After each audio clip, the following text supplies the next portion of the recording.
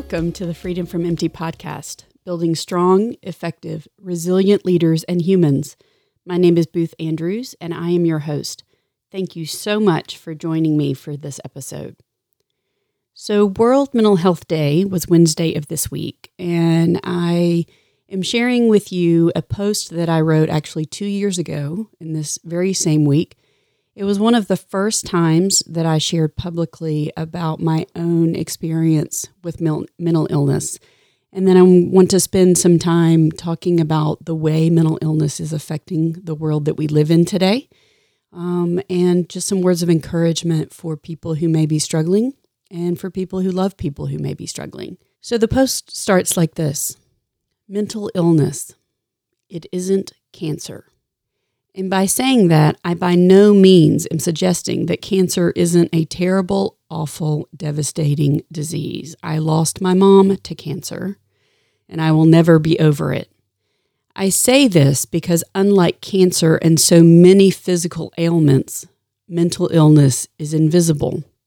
You cannot smell it, taste it, touch it, or see it. It is a silent terror. Actually, I'll go back on that. They're starting to be able to see mental illness. There's research out there where they're starting to be able to see the impact on the brain. But for most of us, we don't walk away with an X-ray that shows that we're suffering with mental illness. It is a silent terror that lives in the body and the mind. The first time I remember being depressed, I was 17 years old. I struggled daily to get out of bed to go to school. And then I started crying and couldn't stop, which was really unusual for me because I basically never cried. I even had to leave school one day because I couldn't get myself together enough to stay in physics class. And then in college, I became a leader and an overachiever. And I thought I had won, that somehow I had managed to escape my childhood mostly unscathed. And I never looked back until I lost Mom in 2012. And since then, I have learned to live and work with severe depression, anxiety, and PTSD. I am going to pull heavily from other websites today as I share data around mental health, and I will link all of those websites in the show notes. Recently, a year-long telephone survey of 29,000 working adults dubbed the American Productivity Audit calculated the cost of presenteeism in the U.S. to be more than $150 billion a year. Most studies confirm that presenteeism, which basically is being at work but not able to fully engage in some way, is far more costly than illness-related absenteeism or disability. 2 Journal of the American Medical Association studies found that on-the-job productivity lost resulting from depression and pain was roughly 3 times greater than the absence-related productivity loss attributed to these conditions. In a recent survey of entrepreneurs, 30% reported a lifetime history of depression, and 72% of entrepreneurs suffer from mental health problems as compared to just 7% of the general public. While it's unclear whether or not entrepreneurs have a predisposition to mental health issues, it is evident that the stress of the industry exacerbates the issue, giving rise to the term founder's blues. According to Fortune magazine, 30% of startups fail due to the emotional state of their founders, 13% due to loss of focus, 9% due to loss of passion, and 8% due to founder burnout. What is true is that 1 in 4 people in the world will experience a mental or neurological illness at some point in their lives.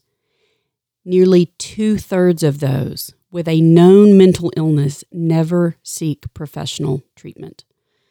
MentalHelp.net surveyed over 2,000 people in the United States about their willingness to discuss depression and physical illnesses to uncover what people are comfortable about talking about or what they're not comfortable talking about.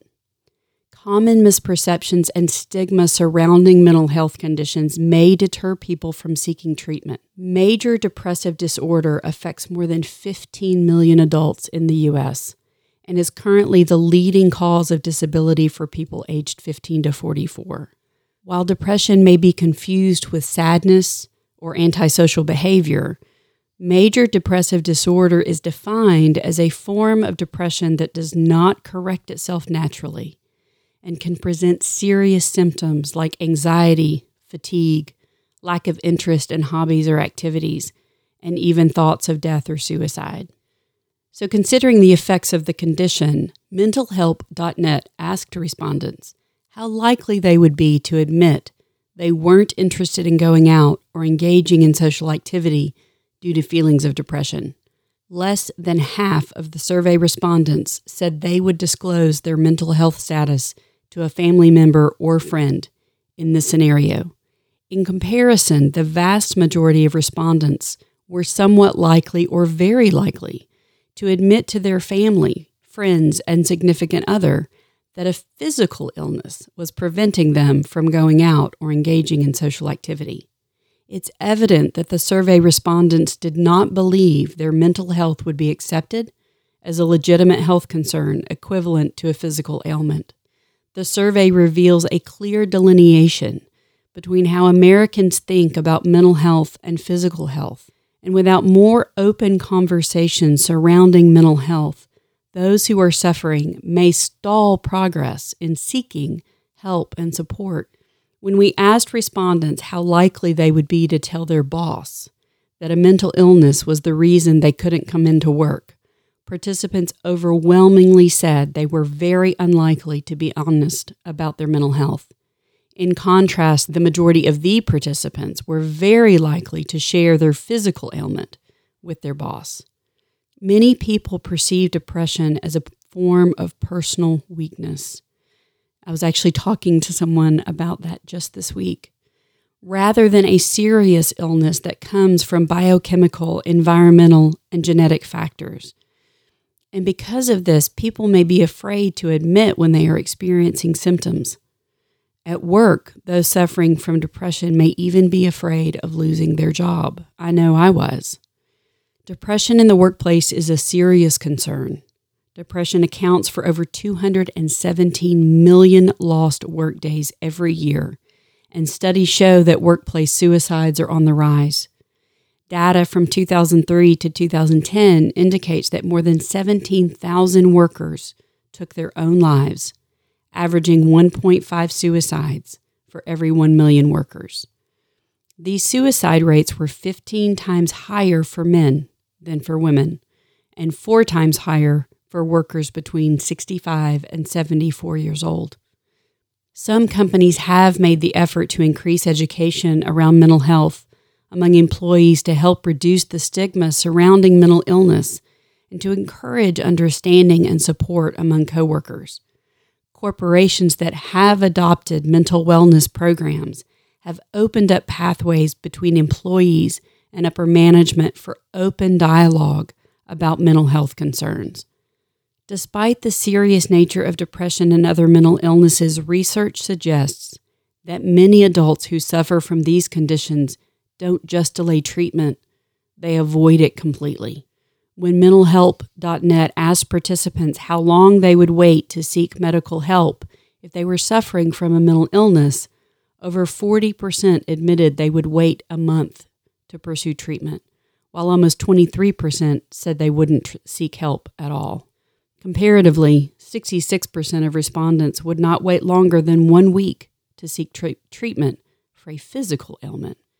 The delay of seeking medical attention for mental illness can be tragic. The long-term effects of untreated depression can include cardiovascular disease, substance abuse, and higher rates of mortality. Long-term depression has also been linked to increased risk of heart attacks, brought on by a combination of the symptoms of depression and stress within those who have heart disease. Depression is the psychiatric diagnosis most commonly associated to suicide. So why do most people avoid treatment for mental illness? The most common barriers include stigma, fear, embarrassment, and finances. The history of mental health stigma in the United States is long and varied. but studies have shown that education and personal contact with someone who suffers from conditions like depression can have a positive impact on the perception not just of their condition, but hope in the chances of recovery. One of the most powerful and most devastating symptoms of mental illness is feeling all alone. And sadly, many suffering from depression do not realize the full severity of their conditions or the effect of delaying treatment. One respondent in the survey said that the concern over discrimination and concern over the effect of a positive diagnosis on their own self-esteem was what prevented them from seeking help for a potential mental illness. To better understand how respondents perceived stigma around mental illness, mentalhelp.net asked them why they felt uncomfortable discussing their mental health. The responses revealed some disheartening patterns. Words such as weak, judgment, stigma, and not understanding were common. Despite research linking mental illness to biological and genetic factors, there are still misperceptions surrounding those who suffer from depression. And stigma continues to play a role in discouraging individuals from seeking treatment. We know the importance of prevention when it comes to physical illness.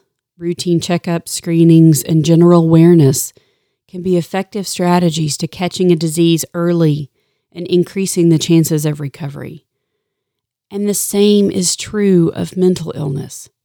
When treatment is only focused on the later stages of mental illness, it can become costly, not only to the individual, but to the community at large. Early intervention can prevent the potential results of mental illness, including serious impairment, unemployment, homelessness, poverty, and suicide. Early detection, assessment, and connection with treatment can have a significant impact on the lives of those who experience mental health issues. Not only can this prevent mental health problems from getting worse, it can also improve worker productivity and decrease the cost of providing health insurance. Companies with the most effective health and productivity programs achieved 11% more revenue per employee, delivered 28% higher shareholder returns, and had lower medical trends and fewer absences per employee. Words matter. An article posted on Mashable this week, written by Maya Anista Smith, entitled 5 Ways to Talk About Mental Health That'll Leave You Feeling Better, points out that words matter so very much when we're trying to address the stigma of mental health. Did your boss act crazy today?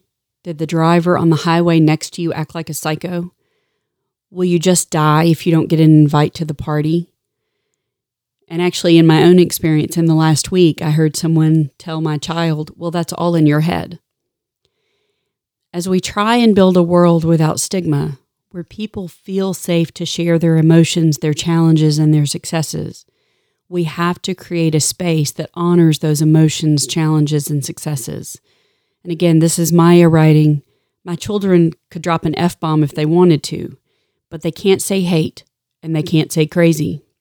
We need to take responsibility for the words that we say, recognizing that the people we are talking to and about might have different experiences with so many of those words. We need to encourage, invite, and model safe, healthy conversations about mental health, and we need the tools and the words to do so. What I have learned in my own journey is that you don't battle mental illness.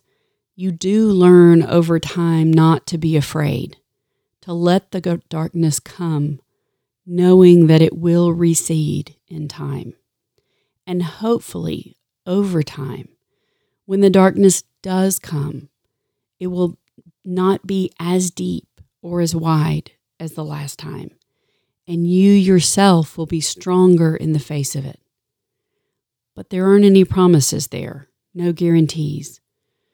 If you struggle silently with mental illness, like I did for many years, I hope this podcast will let you know that you are not alone. You are not weak. take your medicine. I asked somebody this week, I said, if you had a heart condition, would you take the medicine? Because she was struggling with the decision to take medicine prescribed to help her mental health. You are going to be okay. No matter what, you are going to be okay. The darkness cannot eat you.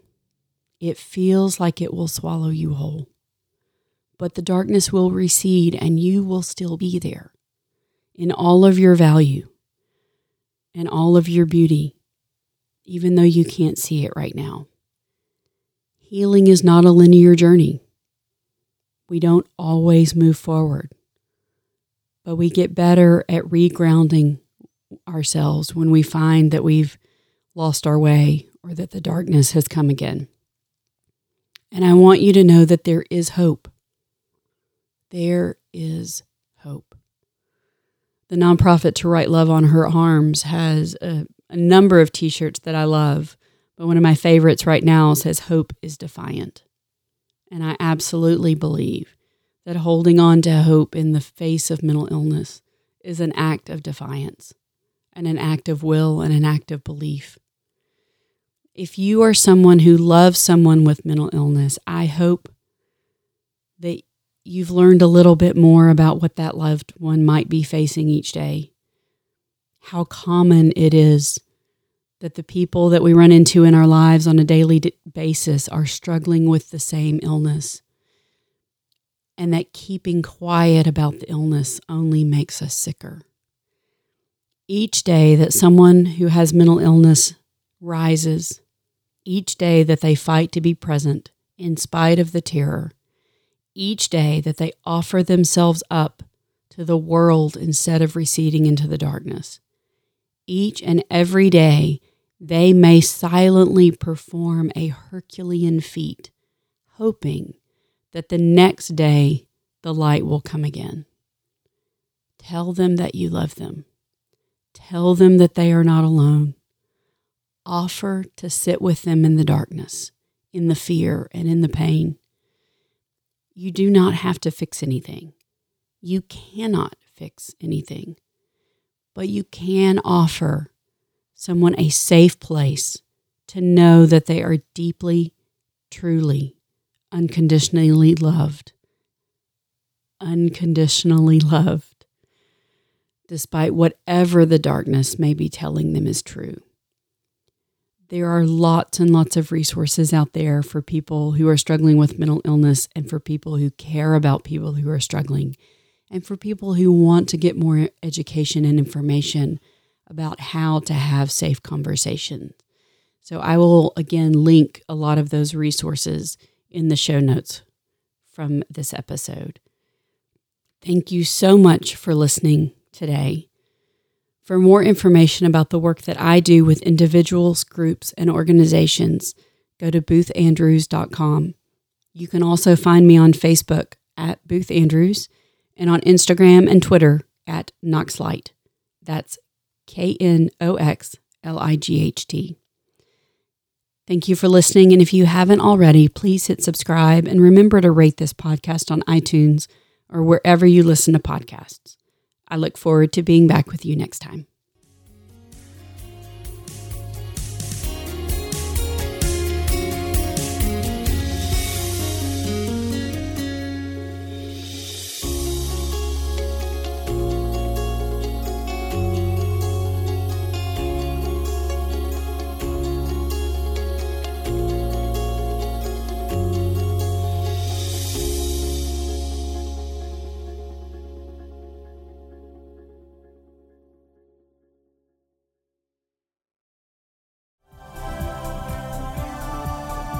This has been a Humble Pod production. Stay humble.